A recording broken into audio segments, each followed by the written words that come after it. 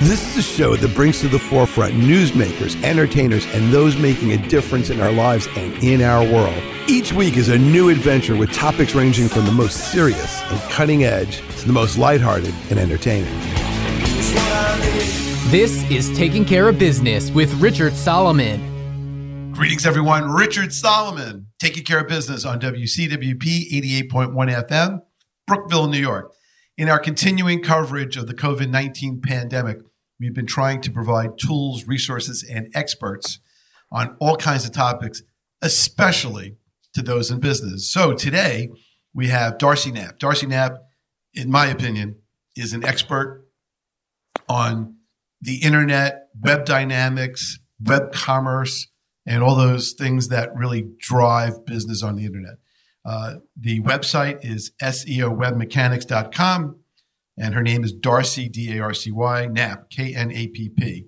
And you can reach her at 518-872-1707. Welcome to the broadcast. You've been a prior guest before, and we wanted to make sure that we had you to sort of update given the new norms. So could we talk about all the new norms in internet-based businesses now? Yes, fire away. All right, so everything's different. Everything is now, whether it's academic, whether it's business, everything is moved to the web. So let's first talk about websites. What do people need to do as far as having a good website? Because ultimately, I'm going to ask questions about being found, but let's start at the basics. You need a website. What should your website basically have? And what are some of the just overall do's and don'ts from your perspective as someone that really focuses on marketing? So when you look at a website today, you have to think mobile first. So you can build as pretty as you want for a desktop, but between 75 and 80% of your traffic is going to be on a mobile device. So that mobile first mentality, you have to have it. You have to think mobile. Even if your business is dominated by desktop users, in the case of my business, most people looking for information on websites and marketing are looking on a desktop, but 60% of my traffic is mobile. So if you don't think, you have to think mobile first. It has to load instantly. It has to be engaging. It has to work no matter what on every device, but primarily give the user everything they need to do to make a buying decision. Your phone number, your email address, your location, all the bits. If you're selling something online, a buy now button, a get a quote button. This consumer is never going to get past your homepage for the most part. Give them everything up front because they're making their decisions very quickly. Right. And the average size of a mobile device, like a portable phone, is what we're talking about, 4 inches by 2 inches? It depends on the device. I mean, you have to think beyond just the phone. You have to also look at every different tablet configuration. And then you look at the XL phones. So I have an iPhone 10, but there's a 10X. That's the whole size bigger because it operates like a tablet. Right. But I'm like, what I'm focusing on is that you have to assume that the smallest screen is what you have to cater to no matter what. And your homepage on desktop might have 10 different elements. On mobile, it needs to be streamlined. Right. Give them what they need, give them what they want, give them the ability to buy or book. Because either they're going to buy, they're going to book, or they're going to exit. Now, I remember a long time ago reading that if you don't really capture the user in the first 8 seconds or so, you're not going to hold them. Is that more or less true? Nope. You got 4 seconds to make a first impression. Wow. So it's even worse. Yeah, and that's if your site loads fast enough to catch that impression. If your site takes 8 seconds to load, they've already exited. Right. So for the average small business, I don't care who you are, where you are, what your website looks like, how great it is, how horrible it is, doesn't matter. The average website loses 67% of its traffic. They bounce. So as a small business, if you want to grow your business, you don't need more traffic. You just need to keep the traffic you have. You're only keeping a third of your traffic. If you could keep 2/3 or let's say 3/4 of that traffic and engage with those people, you can do that without buying more traffic. You can do it without paid search, but you have to make that website super slick, super fast, super clean on mobile. In terms of content, Is it better to have maybe more than one website if you have too many lines of business? Not if they're different businesses, yes. Because one of the things I'm worried about is sort of internet clutter. Let's say you're a tax firm and you do audits and appeals and sales tax. You're going to want to capture all of that content in your primary website because that website needs that content to rank for all those services. Okay. Could you elaborate that when you talk about ranking? What does that mean? Okay, so when we look at what it takes for a website to show up on the first page of search, because let's face it, if you're not on the first page, you don't exist. If you're on the first page of search, you need content for every phrase you're trying to rank for. So that accountant that wants to rank for bookkeeping services in Boise, Idaho, because that's where he's located, he needs a page on his website about bookkeeping services or Google won't see him as credible. Right. Yep. Now, if he's also going to do, let's say he's going to do CEO consulting, totally separate from his accounting business, he's going to go in and do CEO, CFO consulting. That could have its own website because that's a totally different animal. Now, I once saw one of my clients, and he showed me a proposed website. And the first thing I said is, you have too many large pictures because pictures don't really show up anywhere. Was I correct in that assumption when I said that? If it was recently, no, because every image gets indexed by Google and does show up in Google image search. Even if it's a stock image of just Yep, they all people? still show up. Right. They all still show up. But the trick with a website is you have to compress the images, because if you don't compress them, and it's not the physical size, it's the file size. You have to compress the files so that the images load quickly. You need pictures to engage the users. If all you have is content, they get bored, they wander away. So you've got to hit a balance between what's the user looking for, how do you make your point, and beyond stock photos, get some video out there, because people share video, they watch video, they post it to their Facebook. I mean, if they post it to Instagram, it's everywhere. So, like, when you look at what's the most popular video, it's something that's a how-to. How to mow your lawn, how to clip your dog's toenails. I don't care what it is. People are asking their hand, find me a solution, how-to, and those videos are showing up. How to cut your own hair during a quarantine? How not to cut your hair during quarantine. Exactly. That's probably more popular. Some pretty bad haircut videos out there. But again, you just have to make that homepage engaging, which means pictures, it means video, it means content.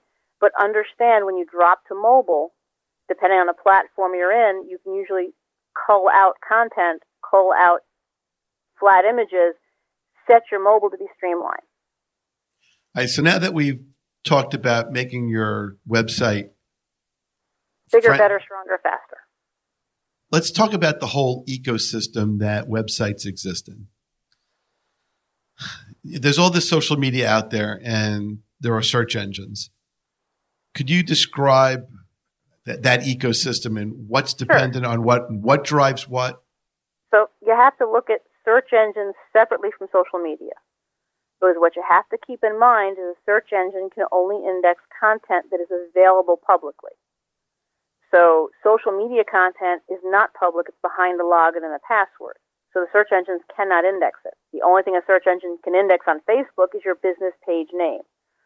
So if you're facebook.com/SEO Web Mechanics, in my case, that page can be indexed, except that when you click the link, you can't read the content if you're not logged into Facebook. So that page is never going to rank beyond the business name because the search engines can't get to the content. They don't have a login and a password. And when you look at social media for search, you're not going to go into Facebook and type in Italian restaurant near me because you're not going to get an Italian restaurant near you. You're going to get businesses that have the name Italian restaurant in them. Okay. 20 states away. It doesn't work that way. People don't use Facebook to find a plumber. They use Google. They use Facebook to ask their friends and acquaintances, hey, I'm looking at hiring a plumber. Can you give me ideas? And they ask for referrals. It's very different than if your bathroom is flooding and you need a plumber. You're going to Google and saying, 24-hour emergency plumber near me. And you're probably not typing it. You're literally saying it to whether it's your Echo Dot, your Amazon Bot, your iPhone Siri. You're talking. It's so much voice-activated search today half of all search is voice. So you have to take it to the next level. 400 million searches a day done on Google. 75% are mobile. 50% of those are voice activated. So you're talking 40 to 50,000 searches a day. If you've got the question and the answer in a video, you can show up. Are people more likely to go to short videos for their solutions than some other kind of solution response content? So when we look at video overall, if you're going to put advertising media, keep it under a minute because people have no attention span. If you're putting it on your website and it's an instructional video, how to do your cutting during a pandemic at home with a pair of scissors and a soup bowl, it doesn't matter if it's 20 minutes long because someone's gone to your website specifically to watch that whole video, or they've gone to YouTube specifically to watch that how-to video, and they're going to watch it. But in general search, when you're running ads, keep it short. Now, in terms of the ecosystem, how important is it to have the whole panoply of YouTube, Instagram, Facebook? I don't know. What are all the other ones? So when you look at the primary players, Facebook, Twitter, Instagram, LinkedIn, YouTube, Google+, you need to be everywhere because you can't afford to miss a platform. Remember, it's free to put a page up. You can't afford to miss a platform because you don't know where your customer is going to be searching, where your customer is going to be asking for referrals, how your customer wants to search. Do they want to watch video? Do they want to look at a listing? Do they want to read reviews? Are they going to Yelp? Are they going to Google+? And for all the rigmarole around Google+, Google+ for people went away. Nobody used it. Google+ for business is alive and strong. It's google.com/business. That Google Maps page. You want to make sure that it is as robust as possible. Fill in every single box, put up pictures, put up video. That page is what most people are going to find in an organic search if they're looking for you. Shows up on the right-hand side, really big. Now, do you want your feel, your presence on all these platforms to have the same kind of style? Or do you want to focus it more on the actual platform so it's more platform friendly? Branding. So it is all branding. Same logo on your business card, on your stationery, on your website, on your social pages. You want branding consistency. All right. So let's talk about, just for the people who don't know, Instagram, let's talk about, I know what some of these do, but let's talk about that from a more of a micro level. Twitter's sort of like a press release platform of, limited number of characters. Not like it used to be. Twitter is an 18 to 24 demo. It's very young. The 18 to 24, even the 12 to 24 demo, they're leaving Facebook because they don't want their parents to know what they're doing, so they go to Twitter. So their friends know what they're doing and their parents don't. Okay. It's very young. It's very hip. It's very annoying to some of us, but that's okay. If it gets your message out, that's all that matters. Okay, and if you don't have followers, no one's seeing your message anyway. But you still want to be there so that when a prospective customer is Googling for your business and they are a Twitter fanatic, they're going to go to your Twitter/business page before they go to your website because they are Twitter fanatics. If they're Facebook fanatics, they're going to go to your Facebook page first. It's where they are most comfortable making a buying decision. And it may not be your website. They may want to be on YouTube. So obviously we know that YouTube is just basically videos of different sizes that are uploaded. What's the statistic, if you know, on YouTube? There's got to be like 1 million videos uploaded almost every day. Oh, it's something like 400,000 hours of video are uploaded on a daily basis. It's crazy numbers. Yeah. All right. Instagram. What is Instagram and how is it different? Instagram, unlike YouTube, is dominated with photos, except now you can put all kinds of stuff on Instagram. You can put video up there. So Instagram is a place where you go to share information, whether it's video, whether it's pictures, whether it's recipes. It doesn't matter. You're out there to share your information.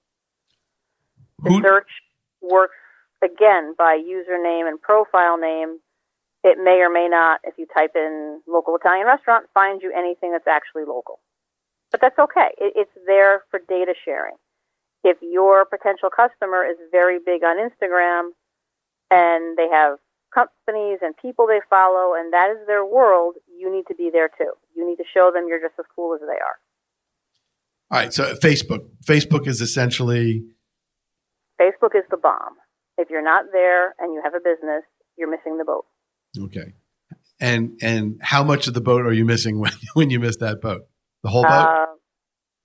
A lot of it, because you'll have people that will go to your website, not see your Facebook connection, and walk away because if you're not on Facebook, they don't think you're real. It's very interesting. 20 years ago, to be in business, you needed a business card. 10 years ago, you needed a website. Today, you need all your social media pages. Well, it's interesting. When I first started out doing radio, I was at the station and someone said, "Are you on MySpace?" I said, "No." And they're like, "MySpace? If you're not on MySpace, you're nothing." Okay. So and MySpace, because they had limited security and a lot of scary people on it, lost their footing to Facebook. Right. So then what happened to continue the story? We only have 2 minutes in this segment, but then they said, I think it was the same person. "Are you on Facebook?" I'm like, "No. Oh, you're nothing without Facebook." So I got Facebook. And then they were like, "Are you on YouTube?" "No." If you're not, so it's like every few years, it was sort of, if you're not on this, you're nobody. So it became, if you're not on Instagram, you're nobody. If you're not on Twitter, you're nobody. So is that basically true, except for the fact that nobody really is on MySpace anymore? Again, social media provides you a place to put your information, especially if you're a small business, where consumers can find you, where people can share your information, where if I ask for recommendation for that Italian restaurant locally and my cousin sees my post and he posts back, "Hey, go to ABC Italian restaurant," he can hyperlink that to their page. Now I can go to their page right from his referral. I can see all their information. I can see their menu. I can see their pictures.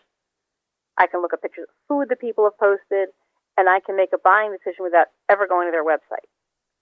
All right. So it's just about how are you going to best interact in the right media to reach a particular consumer so you can capture them, understanding that not every consumer is the same and you want to capture all of them, as many as possible. All right, this is Richard Solomon with Darcy Knapp, 518-872-1707. We will be right back.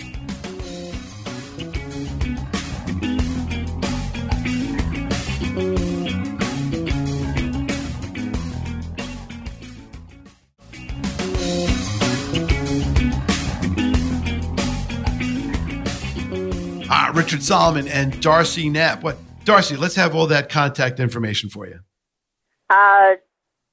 If you just Google for me, Darcy Knapp, K like kangaroo, N like Nancy, A like apple, P like Peter, P like Peter, you'll find me everywhere. And by the way, that's true because this is what she does for a living. Okay, so 518-872-1707. The website is SEOwebmechanics.com. And of course, you could just give her a quick Google. Okay, so we kind of went through some of the basics, the nuts and bolts.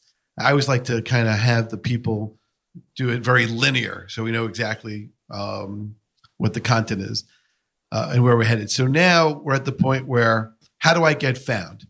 So there's the organic searches, there's the paid for searches, there's keywords. Could you first give us all the vocabulary that is involved in this category of information? Okay, so you've got it's a split market. You have SEO, which is search engine optimization. Optimization is about doing the things on your website that will get your website credibility so that Google will rank you organically. And then there's SEM, which is search engine marketing. Search engine marketing requires a capital investment. It's a pay-per-click environment. Pay-per-click can be done on everything from your social media to your YouTube to Google to Yahoo to Bing, and you're paying for the traffic. The downside to paying for traffic is the caliber of the traffic is generally a lower quality than the organic because you've got people with fat fingers, not necessarily your exact target audience clicking, so you want to be careful on how you spend your paid search budget. Your organic budget, beyond just getting your website set up for success, is going through all your social media profiles. Even though they can't be indexed, you still want all your data filled in. You still want to make sure your website is listed on every social profile possible and that it's listed properly. You can't just put mywebsite.com. It has to be https://mywebsite.com, or it's not going to hyperlink. And the whole goal is to create those backlinks from those social pages, from any place you're posting on a blog, on a news site. Create those backlinks to drive your website's overall credibility. All right, so let's talk about something that all of us see. You're on Facebook, and they say, "Oh, the best face shield for the epidemic," and it's I assume that's a sponsored ad because they're not a friend. How does that work, and how do they decide who gets to see it? So pay-per-click on Facebook. You're going to set a budget, a daily budget. You're going to set your parameters for your ad, who should be seeing your ad. Never accept Facebook's default, which is the entire country, 24 hours a day, anybody breathing. You want to get a little more specific. If you're selling face shields for the pandemic, you probably want to be talking to an audience probably at least 18 and over. And you probably want to be talking to people in certain employment categories where it's going to be an important factor. How does Facebook know who to target? When you create your Facebook account, you're giving them a ton of information. They know how old you are. They know ethnicity in some cases, other languages spoken.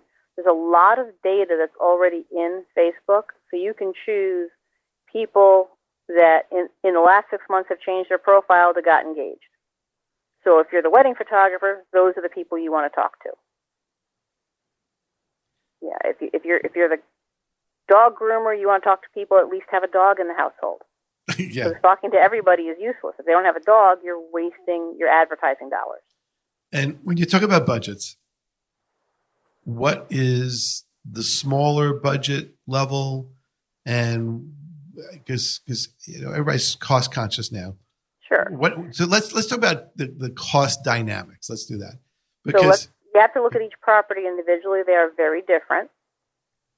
So if we're looking at Facebook, you can do something as simple as boost a post for 3 days for $5. So now, what do you mean by boost a post? Like what is that? So when you put something on Facebook and you're a business, yeah, you posted something to your page. You posted that you're having a sale on your face masks. Okay.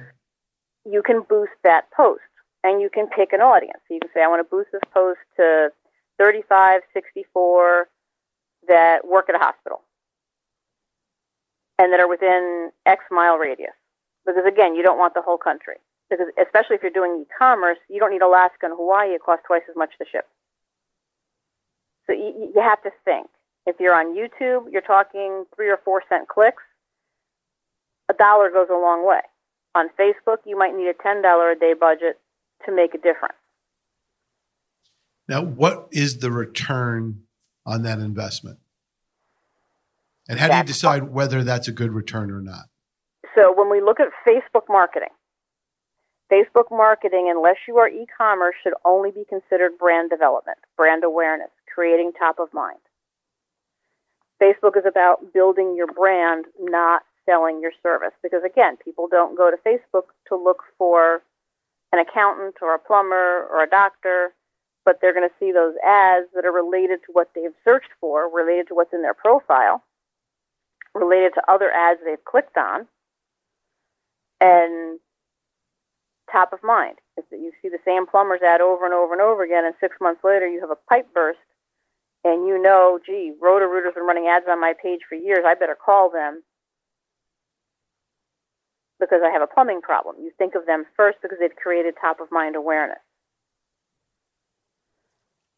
If you're selling e-commerce, then you want to buy your target audience, and you're judging ROI at that point based on number of sales.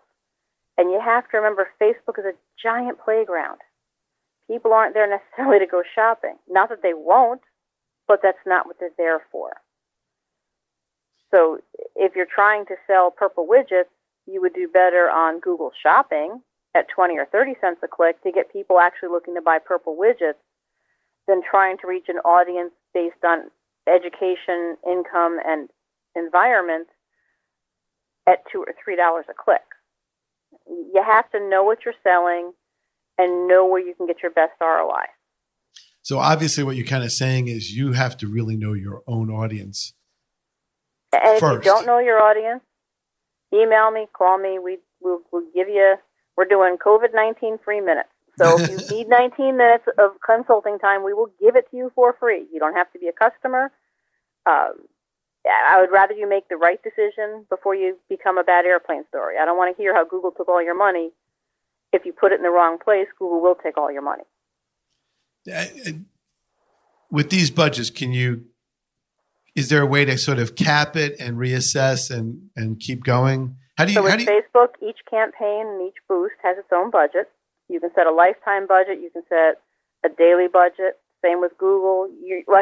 Google will let you have an unlimited budget. I would never recommend an unlimited budget. Okay, you budget what you can afford. If your budget is $10 a day and that's all you can afford, you belong on Google. If it's e-commerce, Google Shopping, and maybe put $1 of that $10 a day budget into YouTube. Put a video out how to use your product. It was at 2 or 3 cents a click. You can't afford not to buy those extra clicks. There's all kinds of marketing techniques. There are about a dozen different kinds of ads you can run within the Google interface, just in Google. So if you're the plumber, you want to be running call ads, and you want to be running them in Google Maps so when people are looking for a plumber, they can find you. If you're e-commerce and you're selling your purple widgets, you want to be in Google Shopping because you're talking 20, 30, 40 cent clicks. And if you have a how to use your purple widget video on YouTube, those are 2, 3, 4 cent clicks, about 10% of the cost. You're not going to fight Amazon at $4 a click to buy search ads because you can't generate ROI when Amazon is selling it for less and giving free shipping and free returns. Oh, yeah. And that's a big selling point. That is. So you really need to talk to somebody that understands the marketplace before you just arbitrarily decide to throw money at a search engine or throw money at a social media platform. It's all about spending smart today. And for the small business that hasn't been in the arena before, get some education. We've got all kinds of tutorial videos on the website. Go watch videos all day long. Okay. Learn how to use Google Ads. Learn how to use Facebook marketing. There's videos out there. They're free. The longest one, I think, is 17 minutes. Invest a little time and get some basic education before you just throw money at a search engine or throw money at Google. So and if you're going to throw money, throw it at Google. Don't throw it at Yahoo and Bing because they only have about 5% of search these days. So let's talk about something.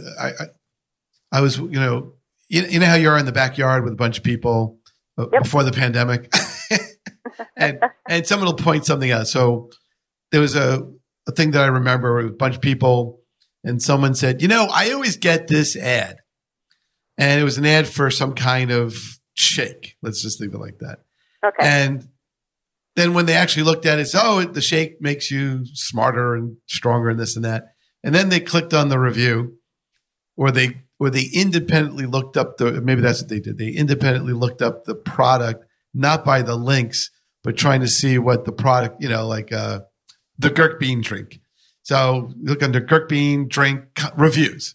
And then there were all of these negative things that said, Gurk beans are nasty. They're only grown in cement, and they don't really provide any nutrition and that kind of thing. So how do you deal with all of that, both from an offensive point of view and as a defensive point of view? So the two dominant places you're going to see reviews, Google on your Google Maps page, your Google Business page, and Facebook on your Facebook Business page. Both of them give you the opportunity to respond to someone that leaves a positive or a negative review. And you should respond to all the reviews, positive or negative. Someone says, "Oh my God, I tried your product and it was fabulous." Thank them for leaving their review. Someone says, "I tried your product and it was horrible." Reply to them, offer them a refund, offer them an exchange. Don't just leave it out there hanging. If you show that you've done your best effort to make it right, the people reading the reviews will understand. The most common thing that we see are 1-star reviews with no comment whatsoever by someone who the business doesn't even know. Flag them as inappropriate. Respond to them. Hey, would love to make this right, but we don't know who you are. I don't think you're a customer, but if you are, please, call this number, email us, we'll make it right. If you're not a customer, please take this review down. Don't be afraid to put that in writing and put it on Google. Because there are people that just click buttons and drop 0-star reviews, and they don't even know they're doing it. Well, one time I remember I was on the phone, and you know how they have those brief surveys at the end. I think what happens in their survey, usually like 1 is the lowest and 5 is the best, but for some reason their thing was inverted. But because I was so trained, I put the wrong one in, and then I didn't know how to undo the survey. So I kind of hung up in the middle, hoped it didn't record. But part of it, I guess, is I noticed that people aren't necessarily on top of the comments, because I've gone to websites to look at the comments, and people didn't thank people for writing a good review. And I certainly saw most people don't, and you should. You should engage with that customer. Well, what's interesting is, like, I remember going to a couple of different places and seeing some kind of really negative comments about all kinds of whatever product, service, whatever it is, and there'd be like a whole pylon, and I'm like, is anybody? My first reaction was anybody at the company actually paying attention to any of this? Probably not. And where you really see it is Facebook. So, for instance, I had one of the rescue groups we do work for. Someone dropped a pit bull off. They literally dropped it off, chained it to her fence, and walked away in the middle of the night. So she gets up in the morning, and there's this mean pit bull tied to her fence, and the pit bull bit a couple people while they were trying to untie it from the fence. It had to be put down because it was just vicious. And they didn't take it to a shelter. They dropped it to a private rescue because the shelter would have never taken the animal in. Shelter would have said that dog has to be put down. So someone who knew the dog and knew who dropped the dog off put a post on her Facebook page, where's the dog? And the dog had to be put down because it was vicious. Oh, you're an animal killer. And all of a sudden, she has 100,000 posts from across the country, people telling her she's an animal killer.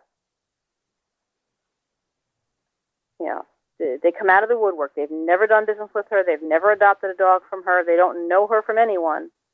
But because she put this evil, mean, vicious dog down, she is public enemy number 1. And they destroyed her reputation. We ended up turning off reviews, and then we ended up literally having to take her Facebook page down, which is a shame because most of her adopt a dog placements are done through Facebook. So in that kind of situation, they put her out of business. Is it better to sort of go out of business and then just start another one under a different name? In her case, she basically went out of business. The rescue could not recover it. They fought it for 3 years, and they literally gave up and shut it down, which is a shame because all she did, she had a dog training business, and on the side she did rescues, and all they did was take one more rescue solution out of the mix for some poor dog that can't get rehomed. And the state she is in is not a state of no-kill shelters, so the dog ends up in a shelter for 30 days and gets euthanized for no reason. And it's just a shame. I mean, you've got to, before you post a negative review, you've got to think about that business and the fact that your little tiny negative review could turn into a landslide and put somebody out of business. Was it really worth it? I don't think your pizza was delivered cold. If you call them, they'll bring you another pizza. Don't smash the business because they delivered cold food. Pick up the phone. Now, as a lawyer, yes. I've actually had to deal with some of this stuff because clients have shown me reviews, and I can't go into that on the radio, but I could tell you that from the business owner's point of view, sometimes these reviews, especially if they're either not from a customer, like you said, or not fact-based, or not full disclosure. It could be totally fact-based, but if it's a disparaging review and it puts this business out of business or reduces their income or hurts them financially in any way, in certain states there's recourse. What is the story in New York? If you know, I don't know what it is in New York. So you're talking about Yelp. So Yelp is a California, San Francisco-based company. If you are on the west coast of the U.S., you have to be on Yelp.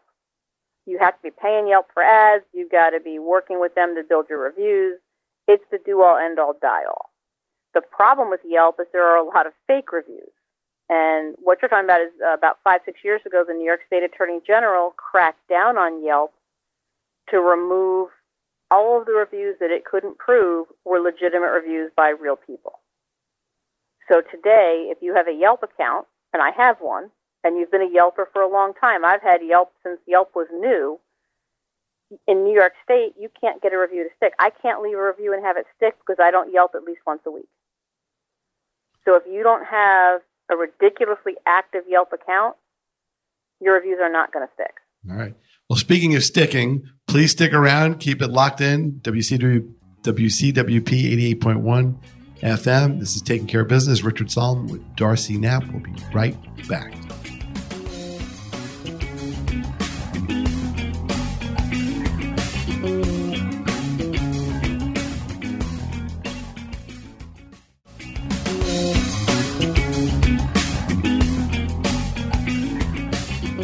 And we're back. Richard Solomon with Darcy Knapp.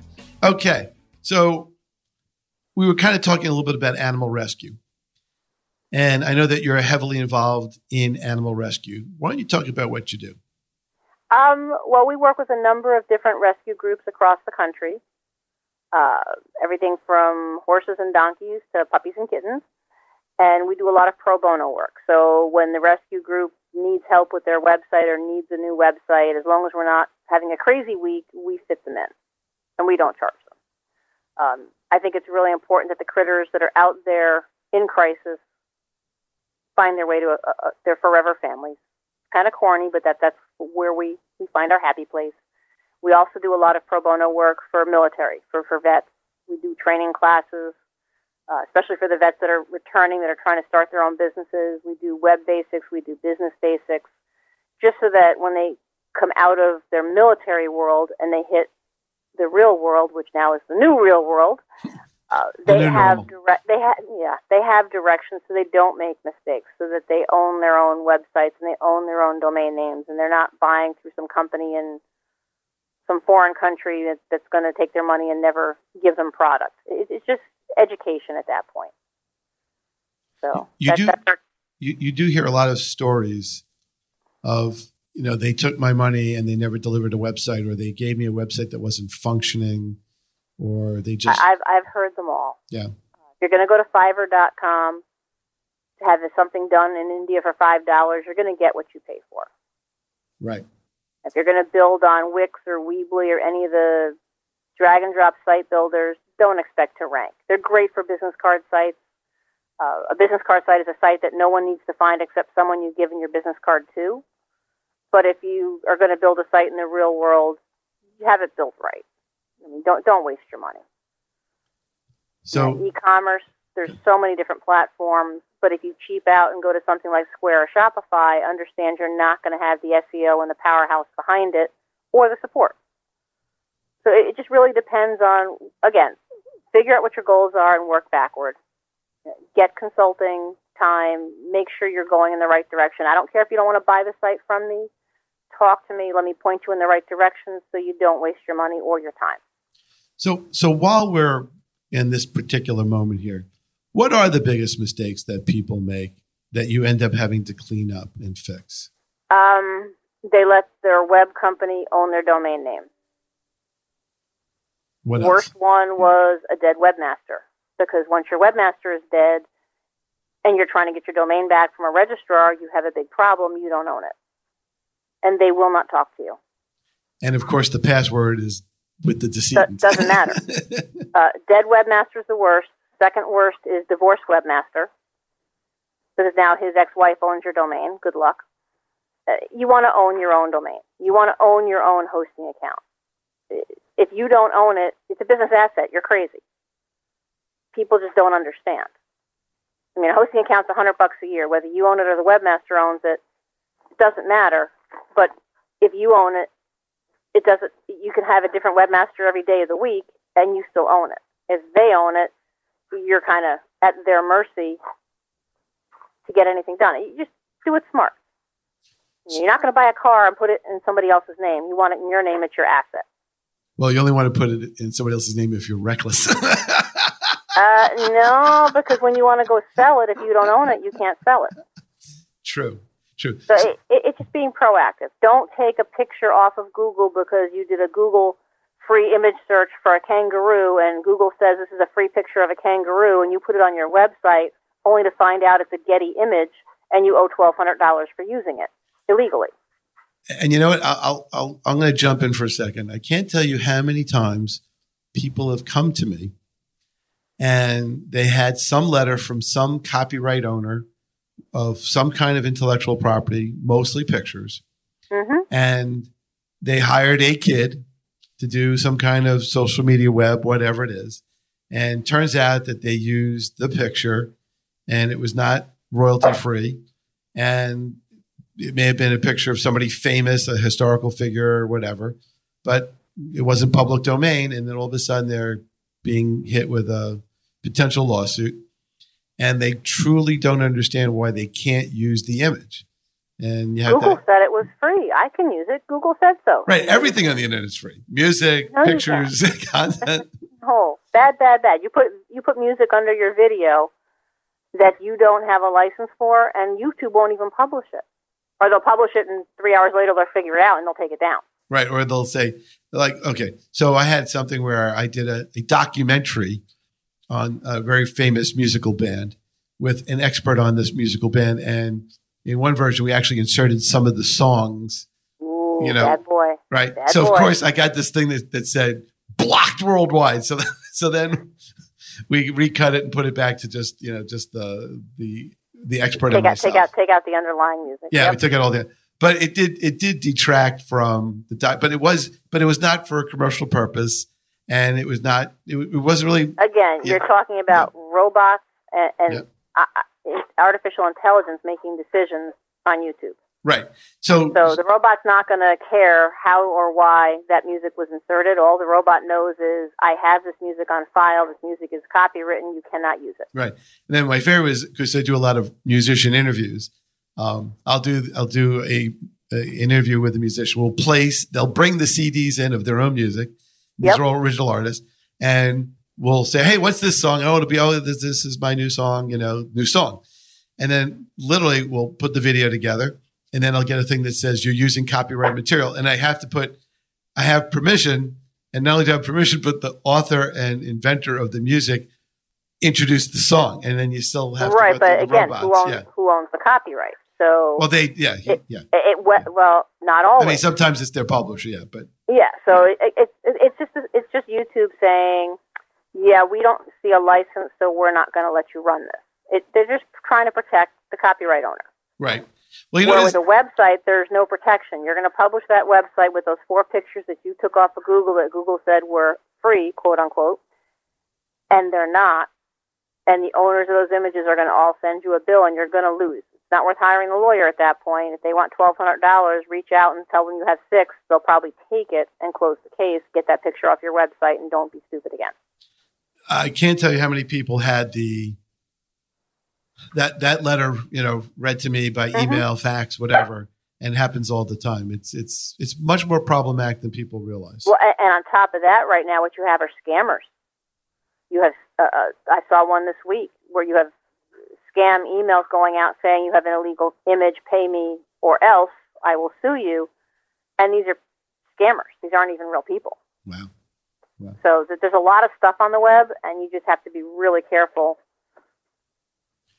How do you avoid in the websites that you do all the spam bots and all the other stuff? Because even when you put in these you put a CAPTCHA in, and that stops most of them. We use Cloudflare for DNS, which allows us to block countries.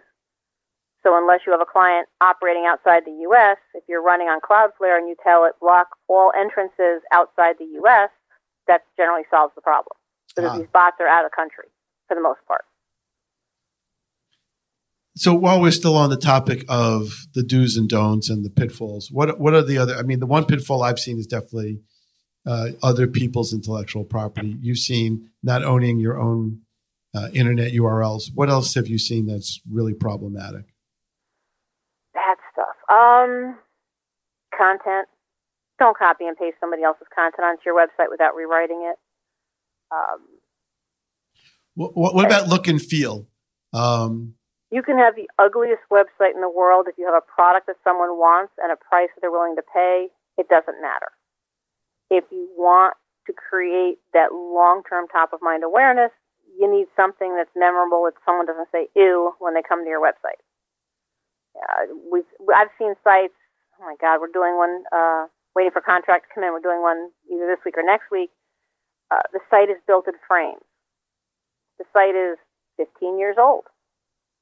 15 years ago, people built in iframes because that's how you built a site in the front page. The site hasn't been changed. It doesn't work on mobile at all.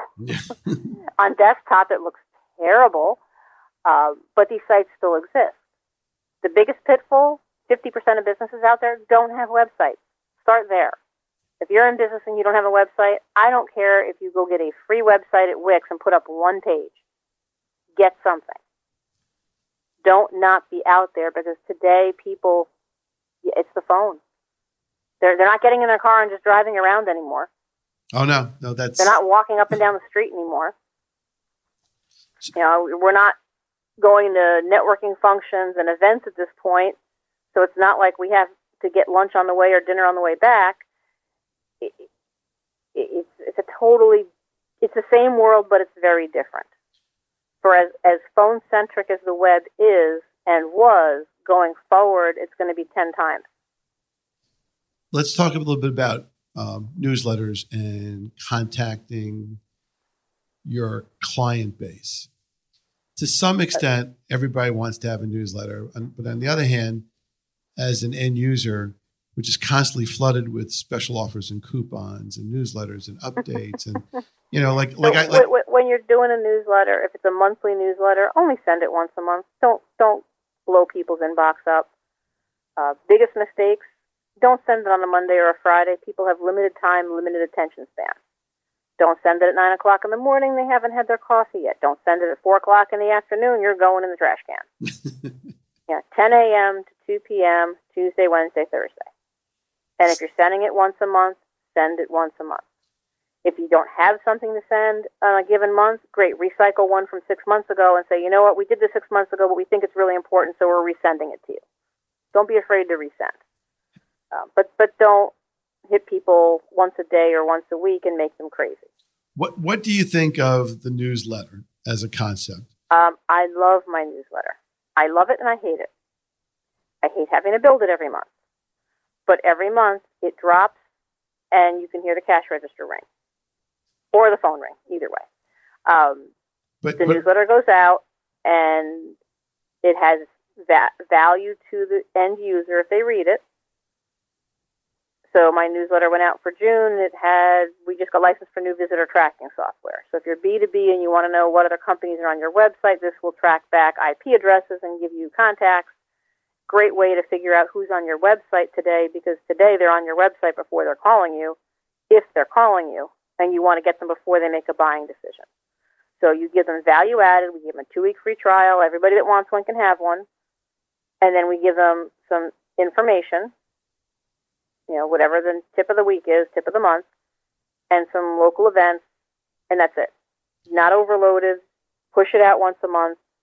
Keeps you in contact. And what I find is I'll get, so my newsletter goes out to about 30,000. I'll get probably 10 to 12 replies where they're actually replying to the newsletter, which is really funny because it loops through constant contacts and comes back to me, where, you know what, I was just thinking about you. I forgot to do this. Can you fix this on my website? Gee, we talked 3 years ago about a website. Can you give me a new quote? I have a problem with my Facebook page. Can you fix it? So every time that newsletter goes out, I get a flurry of activity. So I've learned not to send my newsletters out before a holiday weekend. Okay, yeah. So when I looked at my July newsletter, it's going out July 1st, which is a Wednesday. That gives me Wednesday, Thursday, Friday to cover whatever comes in, and then holiday weekend, I'm fine. But does that matter now? Because there's no big 4th of July parties and barbecues like there used to be? Yes, it does, because when you look at small businesses, they're still working. Okay. And they're still going to take the 4th which is, I think, a Saturday this year. So they're still going to take the 4th and 5th and try to shut their doors. So, if you're working from home, you're still working Monday, Tuesday, Wednesday, Thursday, Friday, depending on the company you work for, whether you get the day off. But holidays are still going to exist. People aren't going to skip Christmas or Thanksgiving.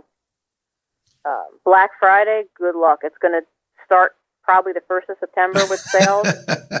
And if everything's online and you can get it all bought the first week or two in September, and it's going to show up in your Amazon delivery or your UPS delivery, by October 15th, you don't care, it's for Christmas, your shopping's done. Because if COVID rears its ugly head again in the fall, you don't want to be sitting around October 15th, have them have a reboot, and not be able to do your shopping for Christmas. And now you're fighting everybody for whatever's available on the web. You're going to see Christmas come way early this year. And you're going to see things like out of stock. Yeah. Well, that's why Christmas is going to be in September this year. Wow. For the e-commerce stores that rely on fourth quarter business, is coming in Q3. If you're not planning your August and September sales right now, you're already behind the 8 ball. In the last 3 minutes, one of the speaking of newsletters, in the last 3 minutes that we have, I've always noticed that you have things about jobs fairs in your newsletter. Could you talk about that for a little bit? Because I'm not in the Albany area, but yet I still read it, and I'm like, wow, that's a great idea. Why don't we do that around here? So we run 2 regional job fairs, April and October. Our April job fair got moved to May, got moved to June. Now it's in July. But phase 4 should end right around July 15th. We're going to go July 22nd. So we've got an extra week in there for cushion. It's just a regional job fair. We also have it online, so all the recruiters that are at the job fair, on the website, you can apply online to any of them. You don't have to wait till the job fair. We also collect resumes from anybody that can't come in or if they're out of the area, because these are regional recruiters, but they work for national companies. So if you're trying to find a job in White Plains and you can't go out to a job fair because there's not going to be a job fair in the Metro New York area for another 2 or 3 months, you don't necessarily have to get in the car and drive 2 hours. Just send us your resume. We'll circulate it to everybody. Unemployment's at 15 to 20 to 25%. There's going to be a lot of people looking for jobs. You're one of the few people that I've noticed that in this particular region of the country actually do, periodic jobs fairs. How come no one else is doing it? Well, the newspapers do it. I don't really see that down here as much. I really don't. Okay, so in my market, the Hearst paper, which is the Times, does 7-8 job fairs a year. We've done 2 a year for 6-7 years. It's a hobby of mine. It's something I do because I have a lot of connections with a lot of recruiters from my days in radio, and it's just a lot of fun. And it works. I mean, if we can get 500 to 1,000 people through the doors and they can all get hired, half of them can get hired, that many more people back to work, not sweating over putting food on the table, that's a beautiful thing. That is a beautiful thing. And then with that, we must end. All right. So throw out your contact information one last time in the last 30 seconds. Darcy Knapp, SEOwebmechanics.com. If you Google me, you'll find me everywhere. The office line, 518-872-1707, Monday to Friday, 8 to 6. Weekends, if you can catch me. All right. Richard Solomon, thank you for listening.